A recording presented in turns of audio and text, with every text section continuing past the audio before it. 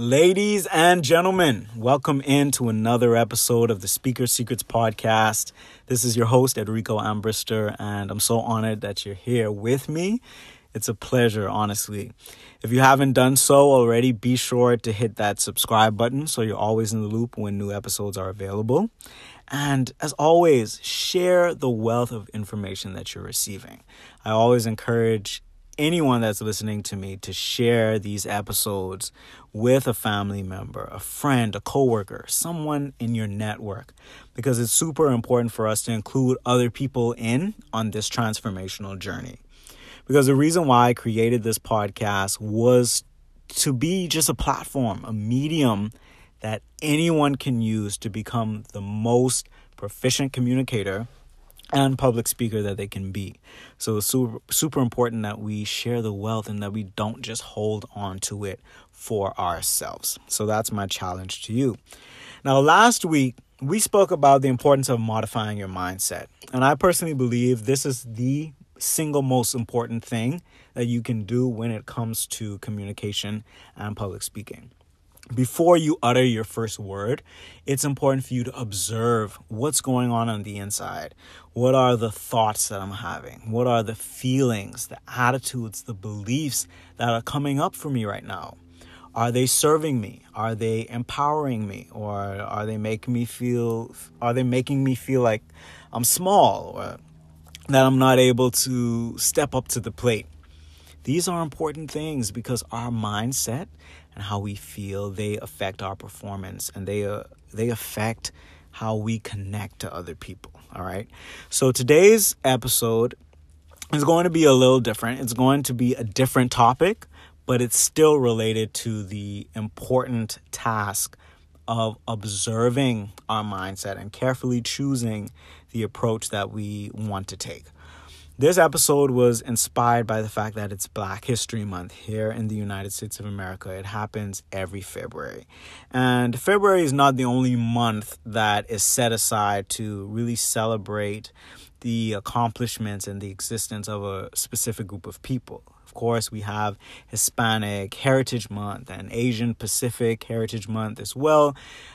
There's a month to celebrate LGBT pride, but the overall theme that I want us to take away from this is that we live in an extremely diverse world, and that should be celebrated. Like whether it's our race, our sexual orientations, our religious beliefs, our cultural customs, the food that we eat, the way that we approach life, it's so diverse. And like I said, that is what makes the world go around. I love learning about other people and just the way that they just approach life, the way that they think about certain things. It's so enlightening just to learn about others and their cultures and to experience that. But it's so interesting to me that not everybody views diversity the same way. Some people are threatened by diversity. And interestingly enough as well, a lot of people use diversity or the fact that their audience is diverse or that there are diverse people on the Instagram platform or the podcast platform. A lot of people use the fact that diversity is a thing to encourage fear and to cause them to really not step out and communicate as they should or as they want to. And when I explain this, I want you to just take some time and just sit back and think to yourself, no judgment, but just ask yourself, have I ever had feelings like these? Have I ever had thoughts like these before? A lot of people, when it comes to putting themselves out there, whether it's creating a podcast or creating a video on IGTV or doing some type of public speaking event, they are afraid of the fact that their audience is diverse. And what I mean by that is that many people think about the fact that, hey, there's someone out there that's not going to agree with me. There's someone that's going to look at things differently from me. Maybe it can be like a religious difference. Like, hey, I'm not a Christian And if I share how I feel, then the Christians in my family are going to take offense to it. Or, I am Caucasian, so I can't really express how I feel because I feel like there are African Americans or there are some other people that might not get where I'm coming from. And a lot of times we use this diversity and our understanding of diversity to stop us from communicating. We think to ourselves, what I have to say doesn't make any sense. It's not relevant. Okay? And think about that. Just really think about that. I want to challenge that today. And I really want us to think about the fact that diversity is beautiful. And you specifically, when it comes to a message that you want to bring across, when it comes to something that you want to say, you must realize that your experience, it's unique and it's needed. Okay? Your experience is important. But even more than that, I want us to focus on the fact that there are people that will resonate with what we're saying, no matter what it is, that you have to bring in this world, no matter what it is that you want to communicate, no matter what your truth is. There are people, yes, that will not agree with you, that will be on the opposite side of what you have to say. But there are people in this world that will agree with you. Those people are your tribe. They connect with what you're saying. And so that's something that I want us to keep in mind whenever we want to bring a message forth, whenever we want to communicate, whenever we have a diverse audience, is to realize, hey, not everybody's going to agree with this based on their race or their religious upbringing, no matter what it is. People have a different viewpoint than I do. But there are people that understand where I'm coming from. Okay, now I just said all of that, but I want to take a step back, though. And I really want to put this into perspective. And this particular segment was inspired by a conversation that I was having with one of my friends, Corey Singleton. And we were just talking about some things related to growth and the future. And he mentioned something very important. He said, don't focus on the outcome, focus on the input. And I thought that was perfect for this specific episode because, yes, here's the thing. We do have people that will relate to us or will not relate to us, but that's the outcome. So immediately focusing on the outcome can trip you up. When you're approaching a deadline for a public speaking event, you're about to speak in public, thinking about who in the audience is going to agree with you or not agree with you is irrelevant. When you are sharing your truth on social media, thinking about who is going to agree, who's not going to agree, and just really wrapping your mind around all of the politics and things like that, it's really not that important. And I'll tell you why. That's the outcome. We can never determine how people are going to receive our message.